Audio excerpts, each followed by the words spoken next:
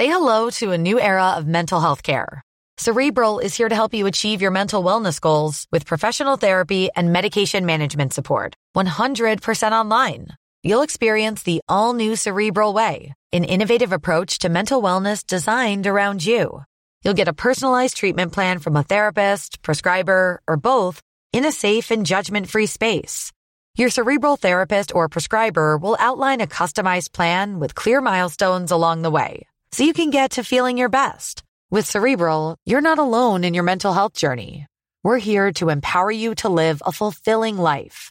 So take that first step towards a brighter future and sign up today at Cerebral.com/podcast and use code ACAST to get 15% off your first month. Offer only valid on monthly plans. Other exclusions may apply. Offer ends July 31st, 2024. See site for details. Stripping down science. The Naked Scientists. Hello, welcome to this week's Naked Scientists with me, Chris Smith, and also Helen Scales. Hello. Now this week, how something embedded in the side of a whale has shown scientists how long these animals can live for. And that's because this object conveniently had a date on it. And believe me, you're going to be surprised when you find out how old it is. Also, how rice is helping doctors to conquer cholera, and how scientists have made a biodegradable food wrapper that you can even eat if you want to. They've made it from milk, and I suppose the only thing I can say about that is, well, way to go. Oh dear. Also this week we're exploring the world of forensics to find out how science can solve crimes. We'll be finding out what your hair says about your diet, how rare plants help to identify the torso in the Thames, and here in the studio we've got Dr. Trevor Emmett from Anglia Ruskin University, who'll be explaining to us the basis of forensic science. And in Kitchen Science this week, we're going to be finding out the answer to the question, how fat do you need to be to stop a bullet from injuring your internal organs? We've sent our own Ben Valsler out to the Cavendish Laboratory in Cambridge. He's armed with a high-power rifle and a long tube of gelatin, and we're going to join him shortly. Sounds very dangerous. So if you've got any questions at all about science of forensics, email Chris at thenakedscientist.com. The Naked Scientists podcast, powered by UK Fast, the UK's best hosting provider. On the web at ukfast.net. Now, if you are a super sleuth, which is highly appropriate for a show all about the science of forensics, then you'll have noticed that something was missing from the introduction to our programme. We normally put our teaser question in there. Hopefully, the reason why we've omitted it will become clear in just a second or two, because I'm going to talk to Steve Gaskin, who's from Right Angled CSI. They're based in Norwich, and I think I'm right in saying, Steve, that you're the only company in the country at the moment that give people the opportunity to have a real exposure to what goes on at a crime scene in terms of investigating it, how you actually do the techniques you need to find out who done it. Yeah, that's absolutely right. We specialise in delivering crime scene investigation experiences for children and adults. They're absolutely unique, informative, fun, and they give a real insight into the intriguing world of crime and forensic science. What sorts of things do you get people doing? We get them to do a whole range of things, and it runs from things like lifting fingerprints, investigating crimes, working as a crime team. We do all sorts of things. We do ballistics, we look at matching up hairs and fibres, and recently we've just perfected with children the art and science of forensic dentistry. Do you supply the bodies? No, unfortunately we don't. I'm a former retired police officer, and we can't use bodies, but we have to use dummies, I'm afraid. No, but so no one need to have to worry about bringing along their mother-in-law or something if they want you to investigate what happened to her? Absolutely not. We don't want to cause the police any more work. Now, you very kindly said that you're willing to donate one of your experiences if people can answer our teaser. Helen's armed with the question that's coming up in a second. What are you willing to give people if they're the first correct person with the answer this week? Well, first of all, we're absolutely delighted to be working with your listeners, and what we're going to do is we're going to offer a really exciting experience, and that is that we will come along, one of our experts will come along to your house or other suitable place, and we will have an experience for up to 6 people. We'll set up a crime scene, and they've actually got to solve it. So unlike a whodunit, we're looking for hard evidence. Sounds absolutely fantastic, Steve. Thank you very, very much. I hope we'll have someone for you if they can answer this week's question, which is, Helen? Right, the question is, when were fingerprints first used to identify people? Now, Helen, you're a marine biologist. Isn't there a bit of controversy about how long whales can live for out there in the field? I think so. I mean, the problem is getting hold of them and figuring out a way to age them in the first place. It's a big sea, they're big animals, but it's, a big space for them to be swimming around in. So actually getting hold of them is tricky. But yeah, there is some debate about it, yeah. Because scientists reckon they've got a massive lead in this area in the recent history in the last couple of weeks or so, because there's a group of people called the Inupiats, and they are native Alaskan fishermen. They live up in North Alaska, and they're allowed to catch a small number of whales every year for subsistence reasons. In other words, they can catch whales. They're not allowed to do it commercially because, of course, whaling commercially is banned, but they can then catch a small number of whales and distribute the meat amongst members of their villages. And when they caught one whale recently, it was a big bowhead whale up in North Alaska, they found, embedded in the side of this whale, a structure called a bomb lance. Now, what's interesting is this was invented to help whalers catch whales in the 1800s. And conveniently, this one was patented, and it had a date on it. And they handed this over to scientists, and the scientists see the date, says 1880. Now, if you look at the history of whaling, whalers wouldn't go for anything under a year old. So this must have been a yearling or older, this whale, which means in 1880, when it was initially skewered by this thing, which obviously didn't kill it, just obviously stuck into it, it must have been at least 1 year old. So that means this whale, when it was caught, was 130. That's awesome. So the one that got away told us a lot about how old whales can actually be. Yeah, it's a shame it needed to die to do it, but it's intriguing to think that these animals can live that long. It's absolutely fantastic. I just think it could be just the tip of the iceberg. Who knows how old they really can be. But this week we have some promising news for the fight against the dreadful disease cholera, because a team of scientists in Japan are developing a new vaccine against this disease using their national staple food, which is rice. Now, cholera continues to be a really huge problem across the developing world, with at least 5,000 people a year and probably an awful lot more dying from the severe dehydration that's caused by chronic diarrhoea, which is unleashed by eating food or water that's been contaminated with the Vibrio cholerae bacteria.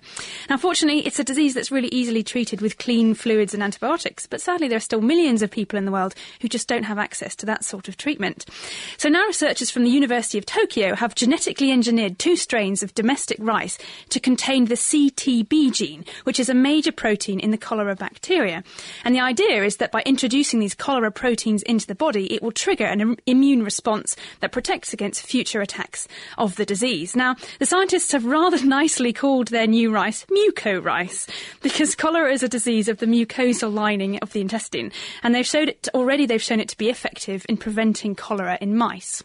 How do you actually get this into your body then, this vaccine? How does it work? Unfortunately, it's not as simple as just eating a bowl of rice, this genetically modified rice, because you just wouldn't get the right dosage necessarily. How much do you have to eat then? Well, no, it'll be much too much of a dose, that's right. I mean, basically, it can very easily be made into tablets that are swallowed. And this actually is very important because it gets rid of the need to actually inject a vaccine, because using needles can cause other problems like infections, and you need to get rid of the needles and so on. And there's one other really great thing about this invention, which is that it doesn't need to be refrigerated. And that's a really great aspect for any kind of vaccine that you want to use in developing world. It's stable, so you can transport it easily and doesn't need to be kept cold. Absolutely. So for at least a year and a half, you can just transport it. It can go anywhere, to any places where there's not necessarily sort of electricity for refrigeration. So are they doing clinical trials on this, or have they literally got proof of principle? Not yet. What stage at? So far, they've just been trying it on mice. So I guess the next stage, like you say, has got to be trying it on people and clinical trials. But it does sound really promising. And the other really exciting thing is the whole point that the reason this works is because the protein and also the state, if you just were to swallow a rice grain, it's stable enough that it would pass through your stomach. And it's the difficulty of actually delivering this protein to your intestine, which is the problem area for cholera and other diseases like botulism and even anthrax. So maybe this technique could be used for these other diseases because it's stable enough to withstand the acidic and enzymic sort of hugely dangerous environment of your stomach and make it through to the intestine where it's needed. So it's pretty exciting, really, but we know it's an early stage still. It's also pretty poignant because one of the symptoms of cholera is what's typically called rice water stools, because literally it's called effortless diarrhoea. What comes out doesn't require any effort, and it looks like rice water. It can be 20 litres that your intestines just produce this water, and it's very dehydrating indeed. Amazing, yes. Now, sticking with subjects of the gut, this is actually quite an interesting story because scientists have found a way to make an edible food wrapper. Now, it's not just the edible angle that makes it exciting, it's because the food wrapper is entirely biodegradable, and it's also made using things that you wouldn't actually find in the body anyway, so it's completely safe. Because people get worried about things like cling film. When you wrap cheese and stuff in cling film, you worry about material from the plastic getting into the food, and then you wonder what impact that could have on your body. So this is exciting. It's Peggy Tomasula, who's at the Agricultural Research Service in Pennsylvania. And she and her colleagues have discovered that you can use carbon dioxide at a very high pressure to solubilize or dissolve out, like a solvent, casein, which is one of the major proteins which is in milk. If you then mix it with some glycerine, or otherwise known as glycerol, and a little bit of water, and then let it dry, it forms this very thin, water-repellent, shiny film, which you can use to wrap your food in. Because it's water-repellent, it keeps all the moisture and the taste and the flavour in the food, but because it's made of entirely natural things, you could essentially eat the food plus the wrapper, or if you did do what some people do, which is dump the wrapper on the ground, it wouldn't be there for 5 million years, it would break down. But there's other types of packaging we can eat if you really felt that hungry. Can't we eat those kind of corn, isn't it starch, squishy things that you can pack in boxes and things? But do you normally eat the packaging from I boxes? Haven't tried, no, but I've heard it's basically made out of starch, and so you could... No, you're right. If you wanted to. It is made of starch, but the problem is that they're not water repellent. And as soon as the packaging gets damp, if you've ever put those things you're referring to, they look like giant Wotsits, don't they? That's right, yeah. You put them, they probably taste better too. But when you get them wet, they just immediately disappear, they fragment.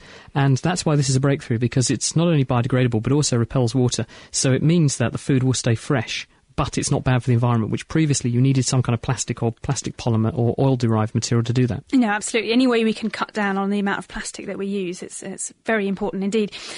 So my last piece of news is that for the last couple of weeks, politicians from all around the world have been meeting to talk about endangered species and to try and decide whether trade in certain species should be restricted to prevent them from becoming more endangered.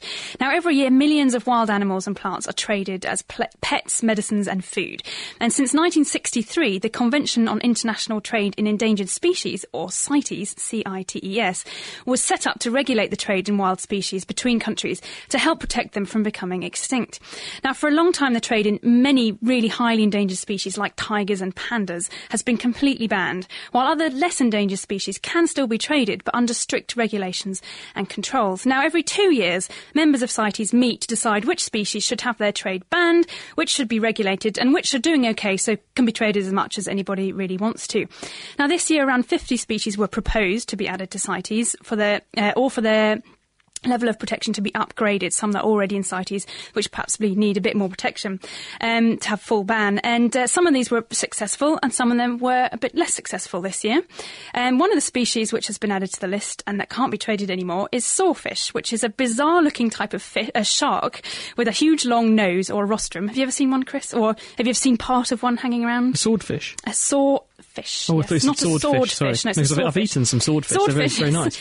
Slightly similar in terms of a long, spiky nose. But these guys are sharks, and that people actually cut their noses off and use them as decorations because they think they look quite nice. I don't know about that. But also in South America, the teeth, which are sort of spiked around the edge of their noses, are used in cockfighting. They tie them to the legs of chickens. It's sort of like armour. Yeah, so that's rather nasty. But anyway, and the trade has also been banned in a creature called the slow loris. Do you know what a slow loris is? No, I'm intrigued. Tell me. Slow lorises are very cute and cuddly primates, which have huge nocturnal eyes. And they look Are they slow? They look. They are actually, yes. I don't know if that's why they're called that, but they look a bit like a gremlin before it gets wet. They're very cute, and they live in the rainforests of Southeast Asia, but they're kept by some people as pets. And both sawfish and slow loris, it's likely that there actually are other problems such as destruction of their wild habitat and maybe pollution that are more important than determining their future than just the international trade.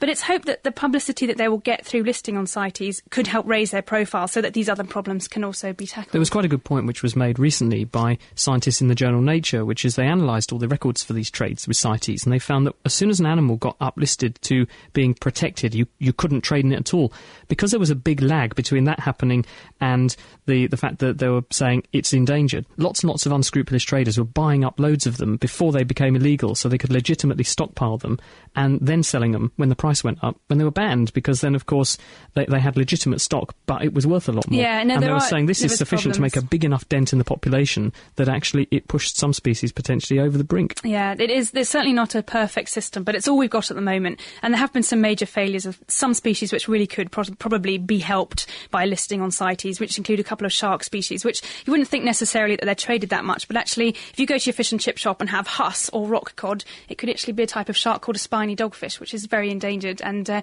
just missed going on CITES. So you never know. But anyway, that was the update on wildlife trade, and we shall see possibly what happens in the next 2 years and which other species might or might not not be driven extinct by a hungry... Hopefully the news will be good news. Thanks, Helen. It's The Naked Scientists with Chris and Helen, and this week our show is all about the science of forensics. In just a second we'll be finding out about Kew Gardens and also why scientists there are able to solve crime on plants that you can dig out of people's intestines. We'll also be finding out from Ben, with his high-powered rifle, how fat you'd need to be in order to prevent a bullet from entering and piercing your inner organs and damaging your body inside.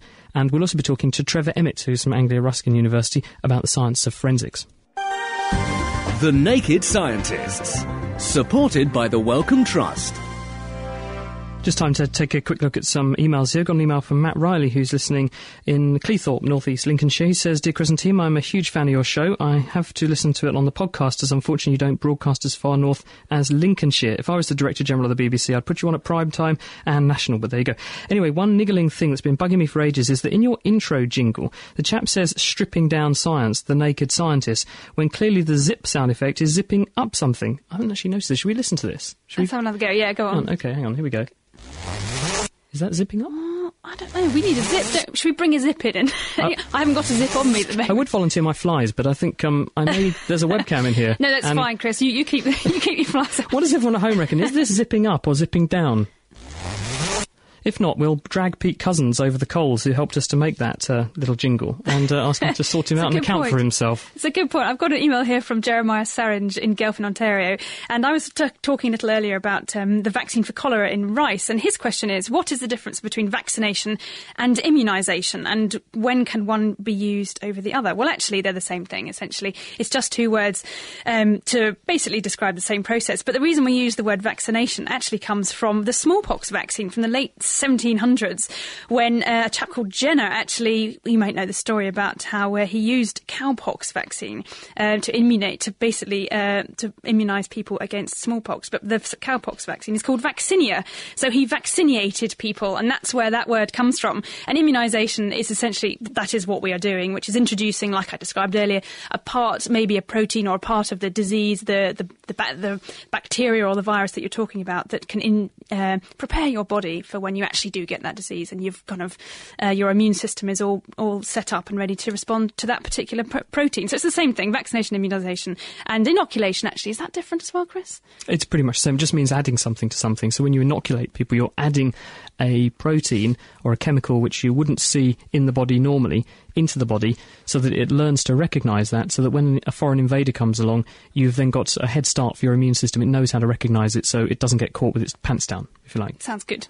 Now, you're talking of pants down, this is quite appropriate. Dev in Northampton. Hi, Dr. Chris. Lots of questions to ask, but one I'm always puzzling about is this. Why is it that when I'm nervous and waiting for a big event, I always want to go to the loo? On the day of my driving test, I must have peed about 6 times in a very short time before I left the house. Hope it's not too delicate a question. Yours in Scientific Matters. Dev, this is a good question. Does this happen to you? Maybe. No, I can't think now whether it does. Maybe you always rush off before the show, don't you? Perhaps it's that's true. to get a coffee, Helen. Okay. No, it's true. I was thinking about this earlier, and there's a whole raft of reasons why this probably happens. One of them is that your nervous system, when you're very, very stressed about things, goes into overdrive, and part of the nervous system called the sympathetic nervous system, which is your fight or flight reaction, kicks in. And one of the things it can do is to put your blood pressure up. Now, if you don't normally have high blood pressure, when your blood pressure suddenly goes shooting up, your kidney thinks that you've got too much volume, too much liquid in your blood vessels. So it thinks, right, the way to get the blood pressure down is to produce a bit more urine, and this will actually reduce circulating blood volume. So I think what probably happens is that there's a bit of overproduction of urine because your blood pressure is up for a little while when it's not normally, and this promotes urine formation and makes you want to go to the loo more often. Plus, all your reactions are more keyed up because you're nervous, and that's what sympathetic activity does. So I think it's probably a combination of factors. Okay, excellent. So you know, at least next time you know when it happens, you know why it's happening. Now, have you ever wondered how fat you'd need to be to stop a bullet before it damaged your internal organs? Well, that's the sort of question that we do think about here at The Naked Scientist. So we've sent our own Ben Valsler off to Cambridge University's Cavendish Labs to find out. He's there now. Hi, Ben. Hello, welcome to Kitchen Science. Today I've come over to Cambridge University's Cavendish Labs, and I'm here with Dr. David Williamson. Hello. And we wanted to find out how fat you'd need to be to stop a bullet. And it sounds pretty gruesome, but obviously we're not just going to shoot somebody. How are we going to test this out? We're going to use gelatin, the type of gelatin that you might have in your kitchen. But rather than strawberry flavoured or raspberry flavoured, this is going to be plain gelatin, so it's transparent and clear. So the plan is just to make up a load of jelly and then fire a bullet at it, is that right? That's right. We have a plastic tube that's see-through. It's about half a metre long, and we'll fill it up with gelatin, let that set, and we'll fire the bullet through the gelatin. And what sort of gun are we using for this? It's essentially like a large air rifle. It's got a barrel that's 3 metres long in length, and the air cylinder that we charge up with air is a couple of litres in capacity. So we'll charge that up, then we'll let the air go, and that'll push a bullet along the barrel and through our gelatin. The ball bearing that we'll use to simulate a bullet is 10mm steel. What sort of speeds is this going to come out at? I estimate it's going to come out around about 500 metres per second. Wow. That's approximately about 1,000 miles an hour, so that's really quite quickly. This is really very fascinating. That's faster than the speed of sound. Yeah, that's almost twice as fast as the speed of sound, which is 330 metres per second. So yeah, that's going quite quickly. So why is it important that scientists know how materials like gelatin or human fat react to having a bullet thrown through them? Well, I think there are 2 reasons. There's the case where someone might be shot and they survive, and you need to best understand what kind of wound that might have caused so you can treat it. And the other case, I guess, is, unfortunately, if you have a fatality, you might want to try and reconstruct the situation, infer what kind of weapon was used. That might give you leads to solving the case. Well, we've got everything set up here, and so we have a tube of gelatin, a 3-metre-long barrel, our projectile is ready, but there's lots of big signs in here saying that we should wear ear protection. So I think it's probably best for our microphones if we do all of this from outside the room. Will that be okay? I think that's the recommended procedure. Okay, well, let's go outside. Okay, so we're outside now, and we're by a big metal box with 2 big switches. One says prime and one says fire. So at the moment, we're just filling up the main cylinder with that compressed gas that's going to propel the bullet down our barrel. Okay, so are we ready to fire? Yeah, sure. 3, 2, 1... That was really loud, and we're the other side of a wall here, so I can't think how loud it must have been in there. I don't know what's happened to that gelatin. If you want to hazard a guess as to what's happened, let us know, and we will come back to you and let you know what did happen later on in the show. Thank you very much, Ben. So we'll be heading back to the Cavendish later to actually make the measurements and give you an update on whether or not you're fat enough to prevent a bullet from piercing your internal organs. I've heard from Colin in Ipswich, who he reckons the jingle is a zip going up. As the zip goes along the teeth, it causes a bigger bass response, so the tone would go down as you unzip. What do you reckon? Shall we drag the guy who made that jingle for us over the coals? Well, we'll have to wait and see. We'll get him on the programme in the future and we'll ask him. And now it's time to catch up with Bob and Chelsea for this week's Science Update. Hi, guys. This week for The Naked Scientists, we're going to tell you about some surprising skills held by robots and seeds. I'm going to tell you about the future of the domestic robot. But first, Chelsea has a surprising report. The seeds of the wild wheat plant don't just lie around waiting to be planted. Scientists in Germany and Israel have found that, like some other plants, they actively crawl on the ground and bury themselves. Chemist Rivka Elbaum, then at the Max Planck Institute in Germany, says the wild wheat uses a technique involving its 2 antenna-like projections called awns. The awns contain 2 types of cellulose fibers. One contracts when the humidity drops, and the other doesn't. So you can imagine that the passive part is similar to a bone, and then the active part is pulling it like a muscle. As the humidity level fluctuates, the awns flex and extend, muscling the seed along. Elbaum says this mechanism may be used by other plants and could potentially be copied in tiny, man-made machines. Thanks, Chelsea. If robots ever become common household helpers, computer scientist Aaron Edsinger and his colleagues at MIT can take some of the credit. They've designed several generations of robots that are intended to act and respond more like people. The latest is named Domo, a successor to forerunners called Kismet and Cog. The focus with Domo has been in manipulation, really being able to do stuff with arms and hands. You know, a robot like Kismet, which was basically, it was a head that could display emotion. Cog had a body and arms, but it really couldn't do much with them. And really a lot of the advances with Domo have to do with that it can work with a person and that it can do it in someone's home where it's very unstructured, it's very cluttered, it's very difficult to predict.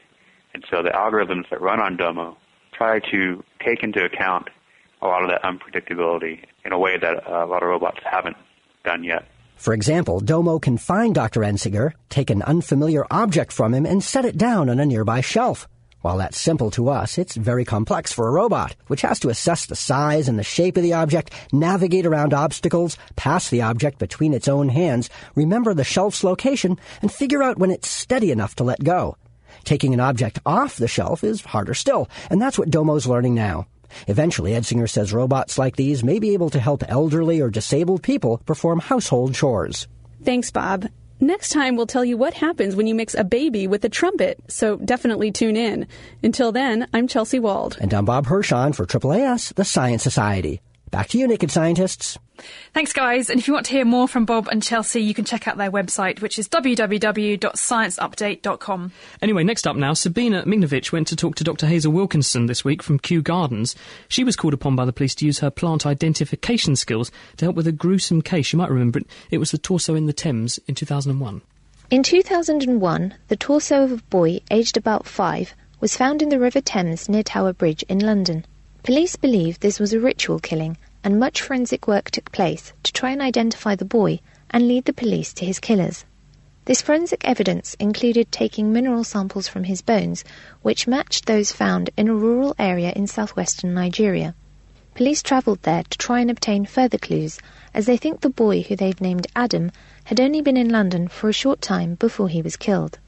Initial research into the contents of Adam's intestine revealed large amounts of plant matter, so the contents were sent to Dr. Hazel Wilkinson of the Jodrell Laboratory at the Royal Botanic Gardens, Kew, for identification.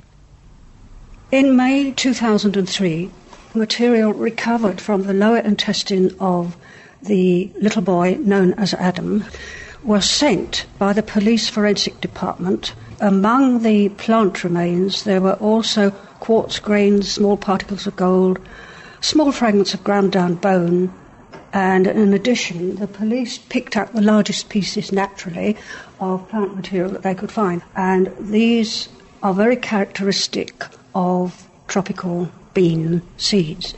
The beans which Adam had been fed as part of the ritual had been ground up in a pestle and mortar, so the fragments in his gut were extremely small. In order for Hazel to be able to identify the beans under a microscope, she needed some whole beans for comparison. I got some Calabar beans from our economic botany department, and I had to ask the herbarium for seeds of other beans, Schwarzia, Bobgonia and Cassia. But when it came to the leaf material, unless I got stomata, hairs and glands on the specimen, it's extremely difficult to do anything at all. Those are the bits from the underside of the leaf? Yes, the lower surface of the leaf. And I was very fortunate in that we had a visitor here from Ibadan in Nigeria, where Adam is believed to have come from.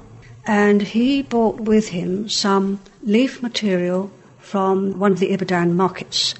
One of the leaves he gave me fitted exactly, which was so helpful. One of the leaves I found in Adam material. But it is really a very considerable battle to identify anything at all.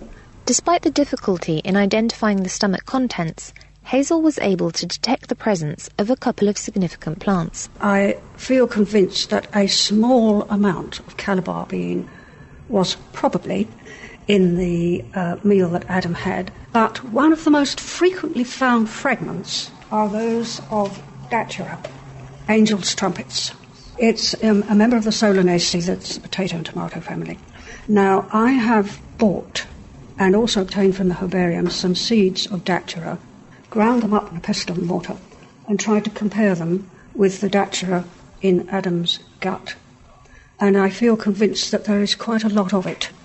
Datura is well known historically for being of a sedative hallucinator in nature, and it's still used for bad purposes today. Hazel needed some clues to help her narrow the search when it came to identifying the rest of the contents. She obtained a book of spells traditionally used in southwestern Nigeria to give her an idea of what other plants might be present. The use of plants in Yoruba society. Loads and loads of wonderful recipes supposed to do all sorts of things. To appease one's spirit counterpart, to send smallpox to someone. Yes. Most peculiar to kill somebody. Of course, I've got a marker in that because I needed to look through these plants to see if there was anything in here. Hazel's findings helped the police concentrate the investigation into specific channels, which assisted in uncovering a human trafficking ring between Nigeria and the UK. The police have as yet not been able to identify the perpetrators of this crime, but their investigations have further revealed underground sacrificial practices in London.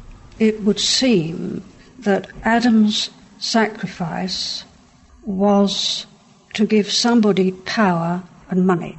Now, where his head, we don't know. But we do know that the head was considered to give the owner of it, especially in a child, youthfulness, extra brain power, and above all, access to more and more money. Which suggests that having two heads is sometimes better than one. That was Sabina Miknovic, who was talking to Dr. Hazel Wilkinson from the Jodrell Laboratory at the Royal Botanic Gardens in Kew about how some of the forensic techniques and also a bit of local knowledge can sometimes lead you to some pretty startling conclusions.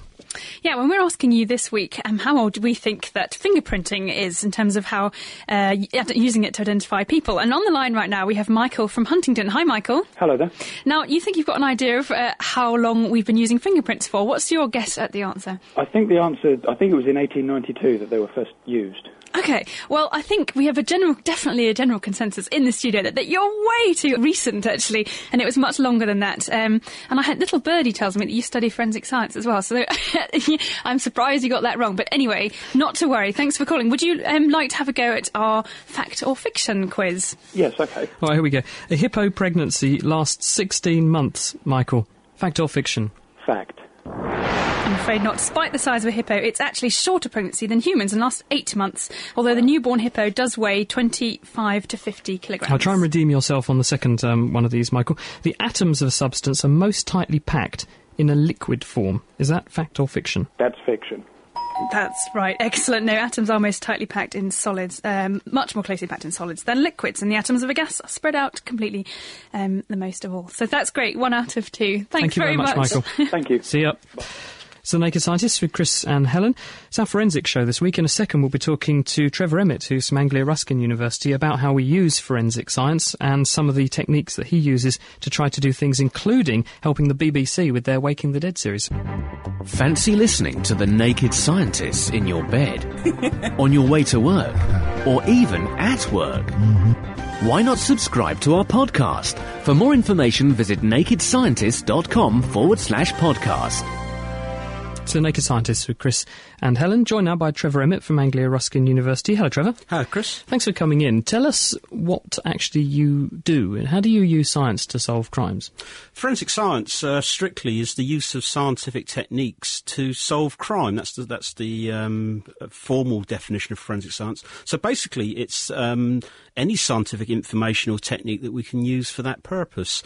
The sort of thing we teach at Anglia Ruskin is primarily concerned with analytical science, with analysing small amounts of evidence collected from the crime scene, with DNA, of course, blood, fibres, glass, residue from gunshots, that sort of thing. But any sort of scientific technique or knowledge at all, really. Hasn't Anglia set up a system where you actually stage crimes so that people come in and you take them through how you would investigate a crime scene and look at the various things you'd look for?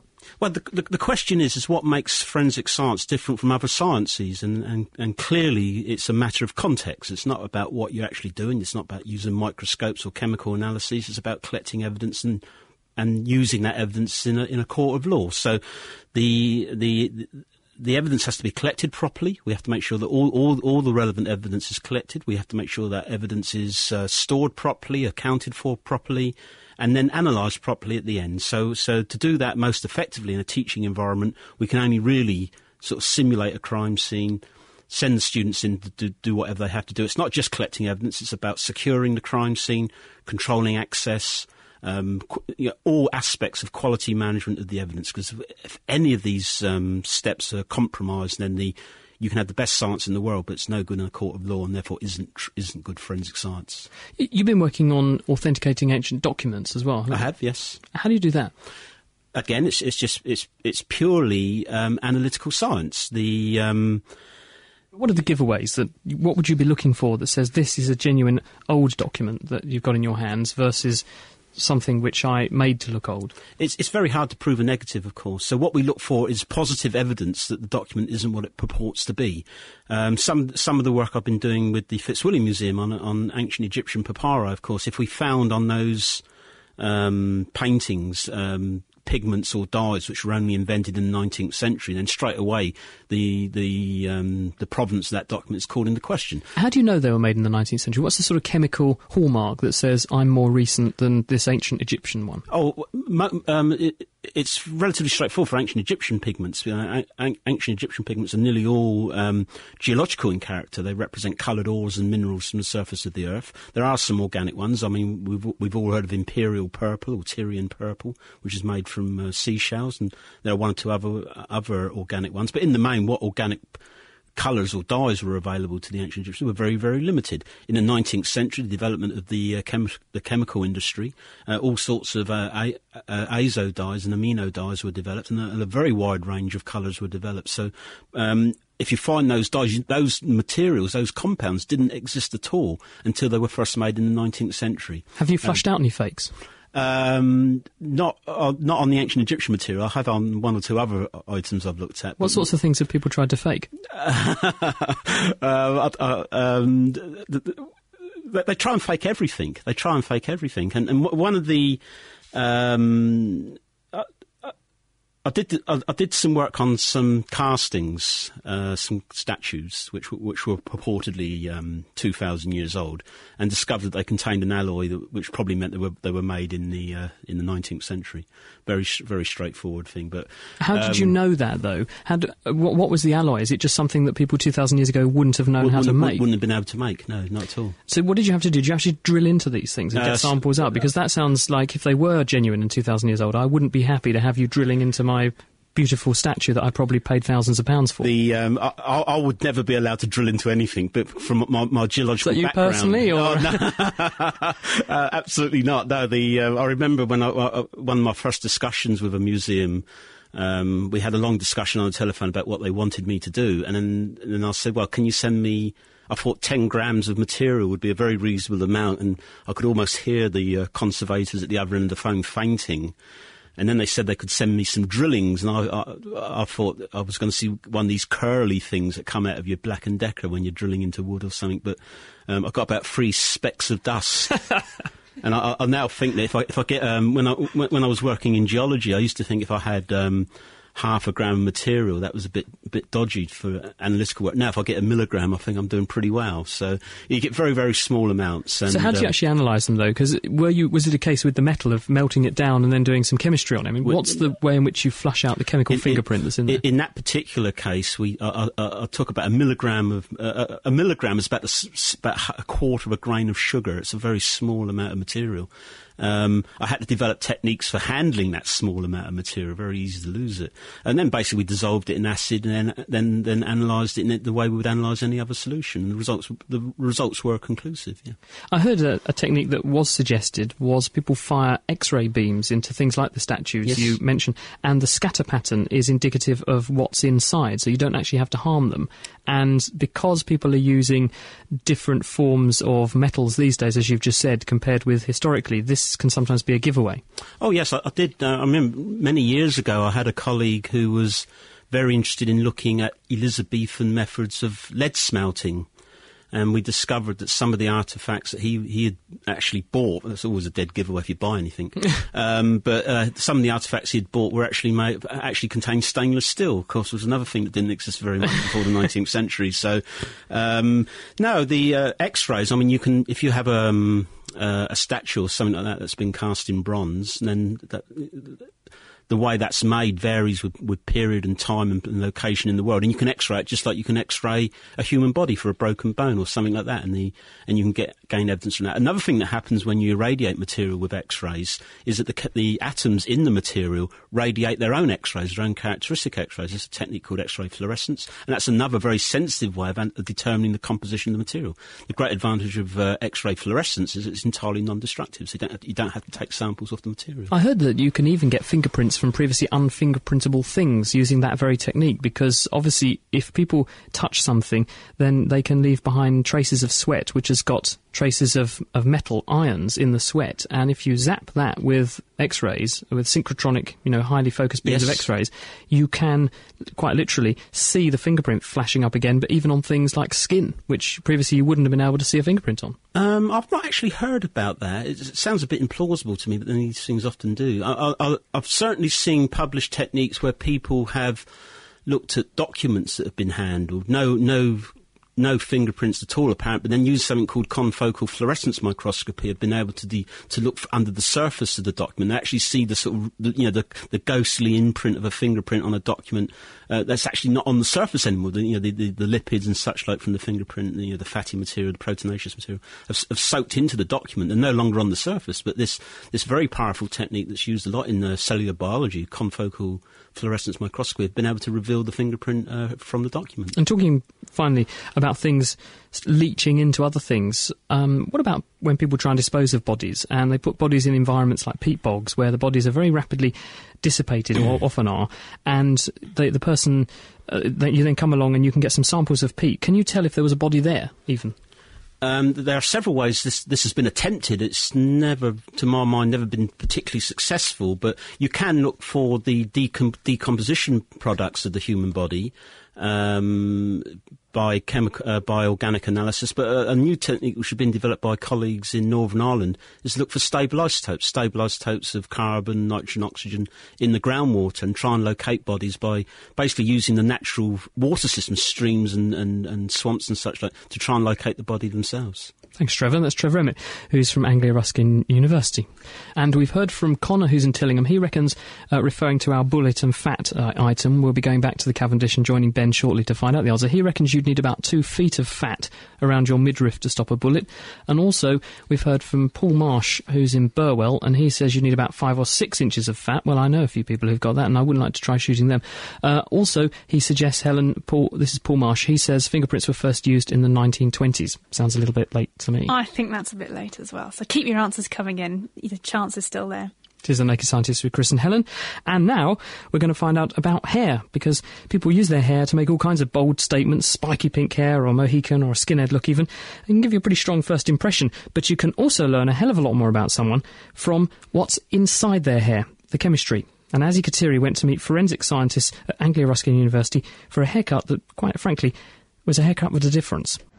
We're going to do the whole of the hair rather than sections of the hair. So I'll take it at the bottom of your head. I'll try and cut it in the same region so you're not left with too many spikes. I've come to Anglia Ruskin University at the Department of Forensic Science and Chemistry, and I'm joined by Dr. Sarah Hall, who's a specialist in looking at heavy metal concentrations in hair. That'll do, and there we go. Okay? Oh, right, so you've got a fair amount. A good lump of my hair, fantastic. No, it's fine. No, I'll do mine. I think that'll do. There we go. Now, where would contamination of heavy metals come from? Well, they come from a number of exposures, atmospheric exposure, maybe from your food, your drinking water, but all hopefully low levels.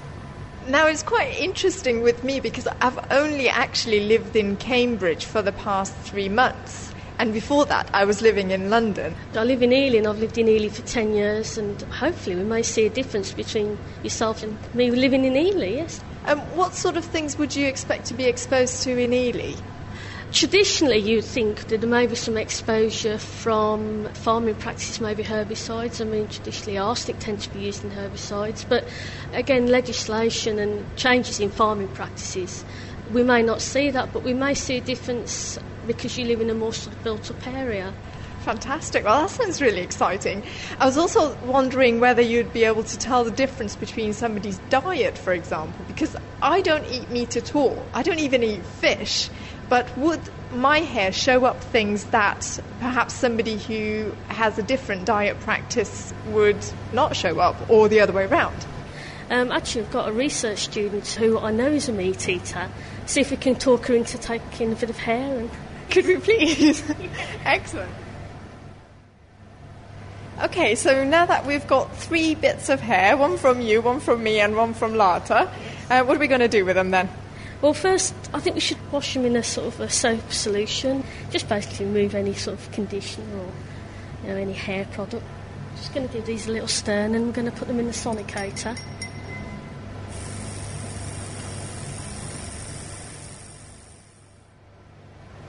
All I'm going to do now is just decant the soap solution off and then wash the hair with some deionised water, then a last wash with some methanol, dry it in a bit of filter paper, and then we should be able to easily cut it into smaller sections and get it into our containers.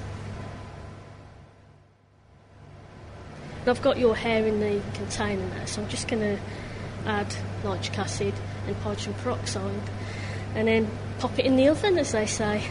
And that's it. Just leave them for about 4 hours to digest. Once they've digested, you've got your metals into solution, which then allows us to do the analysis.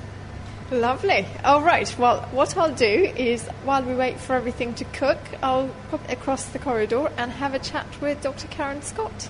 Yes, OK, and I'll see you soon. Yep, excellent. I'll see you in a bit then. Hi, I'm Dr. Karen Scott. I work in the Department of Forensic Science and Chemistry at Anglia Ruskin University, and I'm a forensic toxicologist. So you look at all the components that get into people's hair, but how do they actually get there to start with? Well, basically anything that is ingested into your body is into your bloodstream, and our hair grows from components which are retrieved from the bloodstream. As the hair then grows out of the head, the drugs and other substances bind to melanin within your hair. So something that was there, say, a month ago, a month later will be 1 centimetre away from the point of start of growth of the hair. What can hair tell you about a person? It can tell you ethnicity. It can tell you which part of the body it's been taken from. It can't tell you whether the donor's male or female unless you go down the DNA route. It can give you an indication, obviously, if they've died or treated the hair in any way. And also it can tell us if they've ingested drugs in the past. So there's lots of different things that we can tell from the hair sample. And Dr. Sarah Hall's actually showing me how she can get heavy metal exposures from hair samples. Yeah, so that will give you an idea of things like diet. Most people, when they think of forensics, they're thinking, crimes being committed, maybe somebody's been poisoned or someone's been taking drugs, but we can also look at the sort of environmental effects in terms of exposure to chemicals which we shouldn't be being exposed to. Thank you very much. It's been a pleasure. Well, Dr. Hall, you've been looking at these samples and you've got the analysis, so can we have a look and see what you've got? I have to say, we have no cadmium or lead, but Lata had quite an unusual high concentration of nickel. However, she does tell me that her diet is based on a lot of pulses and lentils, and nickel is found in that sort of food. But was there anything to differentiate her meat-eating diet with our vegetarian diet? Well, I tried to look at that. So I was looking at iron, because I thought, well, it'd be rich in meat and liver. And zinc is quite a lot found in meat, shellfish, dairy foods and cereals.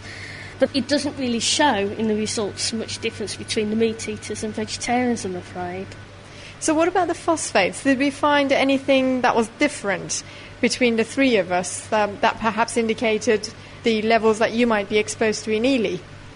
No, actually I had a lower phosphate level than Lata and yourself. In fact, Lata had a higher phosphorus level than both of us, but it might be because of the diet, because there's a fair amount of phosphorus in red meat and fish, so that might be the difference between the vegetarian and meat eaters. What else has been interesting? The only thing there was a slight increase on was copper, and again Lata had a higher copper level than we had, and copper is found in shellfish and offal. I mean, Lata tells me she doesn't eat too much shellfish, but I think she eats fair amounts of red meat and maybe offal. I think you mentioned that Lata has Asian background, is that right? That's correct, yes, yeah. And I know that some Asian families use copper to serve food on or even cook food in. Oh, yes. Would that have something to do with it? Well, it could do, because a lot of lead pollution years ago came from cooking implements and drinking vessels that were actually made of lead compounds. So, yes, that could be true. Excellent. Well, thank you very much. It's been absolutely fascinating. And I'm really thrilled that I'm quite healthy and I can carry on with my healthy vegetarian diet. Thank you. And don't worry, as his hair has kind of grown back, it doesn't look quite as tragic as it did earlier in the week. So that's good. That was Azzy Katiri talking with Sarah Hall and Karen Scott, finding out what's in her hair. Now it's time for Question of the Week. And in last week's Question of the Week, we got an expert to dispel the myth that we only use 10% of our brain. And we asked why moths fly towards light bulbs. Any last-minute emails on this one? Well, I have heard from a guy called Templeton who seemed to suggest that it's because they're thinking that the light bulb is the moon, and they get confused because they try and navigate by the moon, and this causes them to go in circles. Anyway, here's Sabina with actually what we think is the answer this week. Hello, welcome to Question of the Week. This week we're looking at insects tripping the light fantastic. Here's Jeff with the question. I'm Jeff Sweetwood from Atlanta, Georgia, and my question is, why are bugs attracted to light? We've had several emails regarding moths and the moon. Tim from Tennessee thinks their reproductive cycles follow the lunar calendar and they're mistaking artificial lights for a full moon. Peter from Hawaii also wrote in saying that moths use the moon as a compass. They keep it in their field of view to help them find their way at night, but again they confuse our electric lights for the moon. So, are we confusing the moths with our light bulbs, or is the lunar light theory an urban myth? Here to illuminate is Cambridge University's Dr. Mike Majerus. Well, after what's the difference between a butterfly and a moth? As a moth expert, this is the second most common question I've ever been asked, and I always have to say, I just don't know.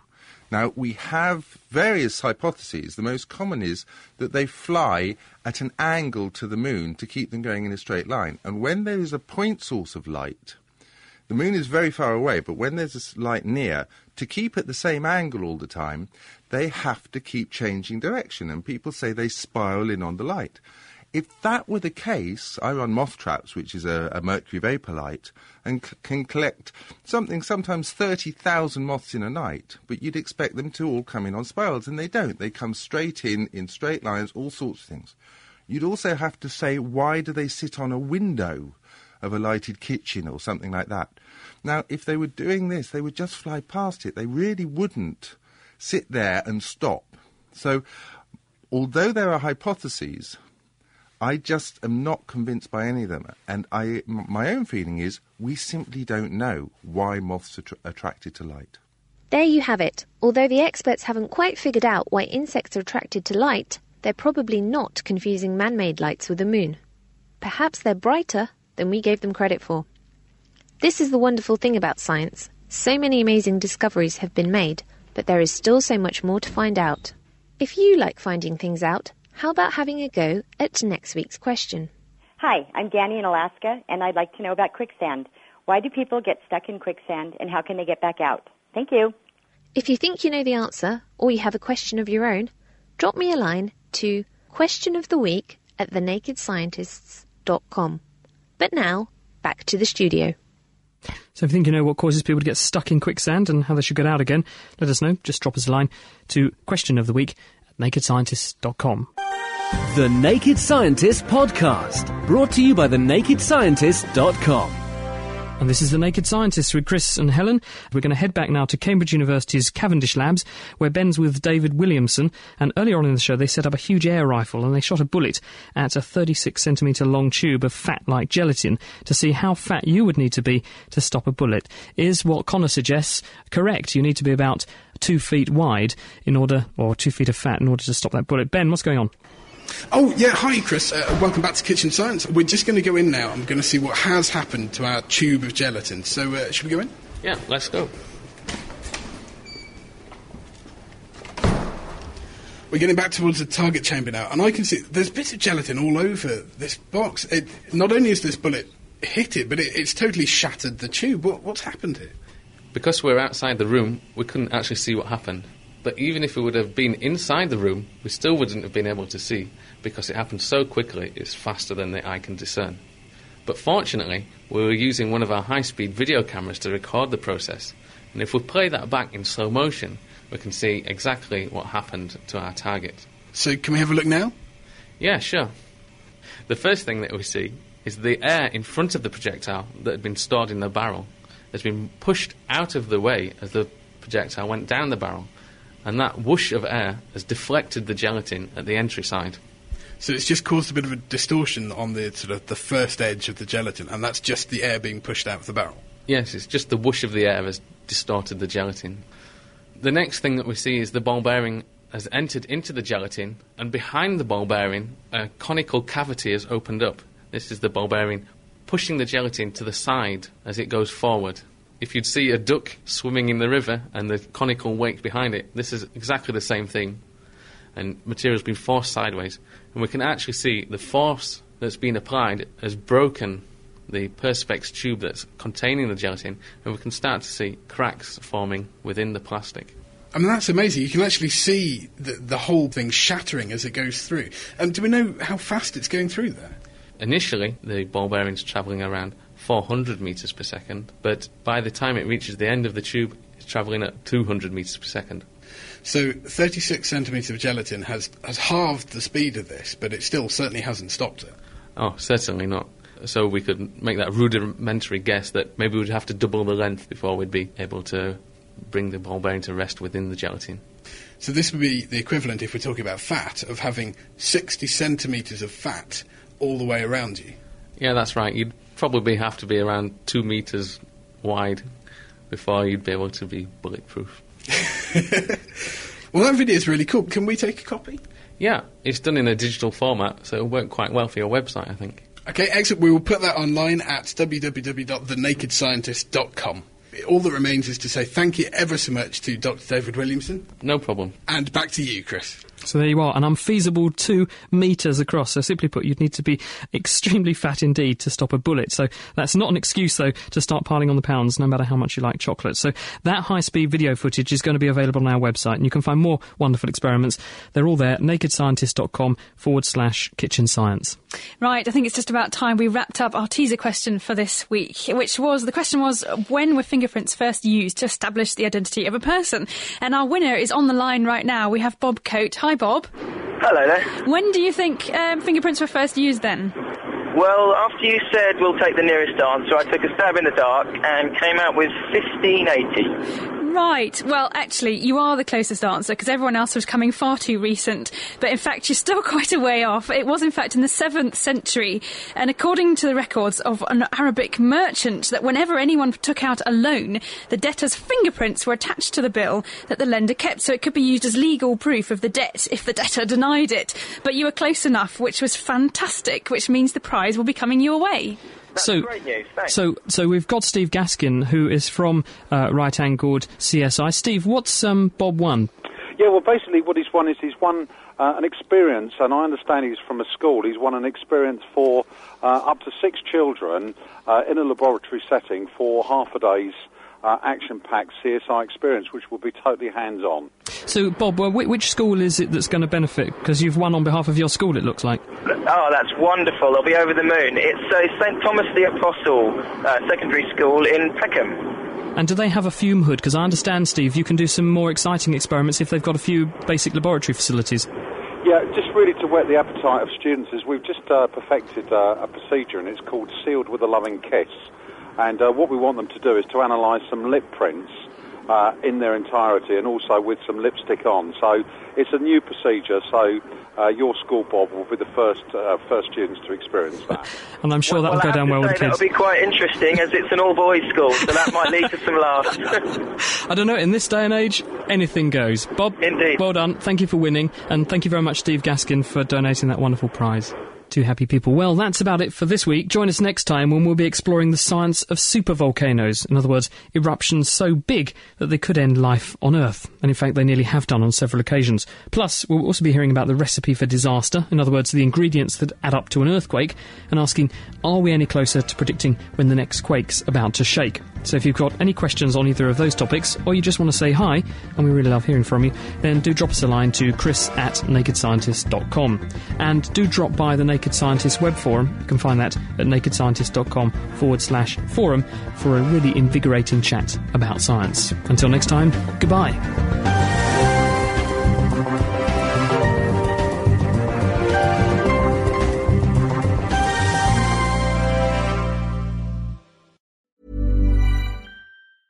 Thinking about your next career move in research and development?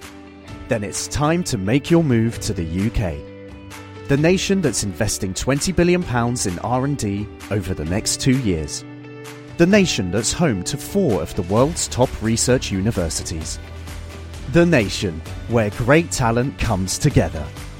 Visit gov.uk/great talent to see how you can work, live and move to the UK.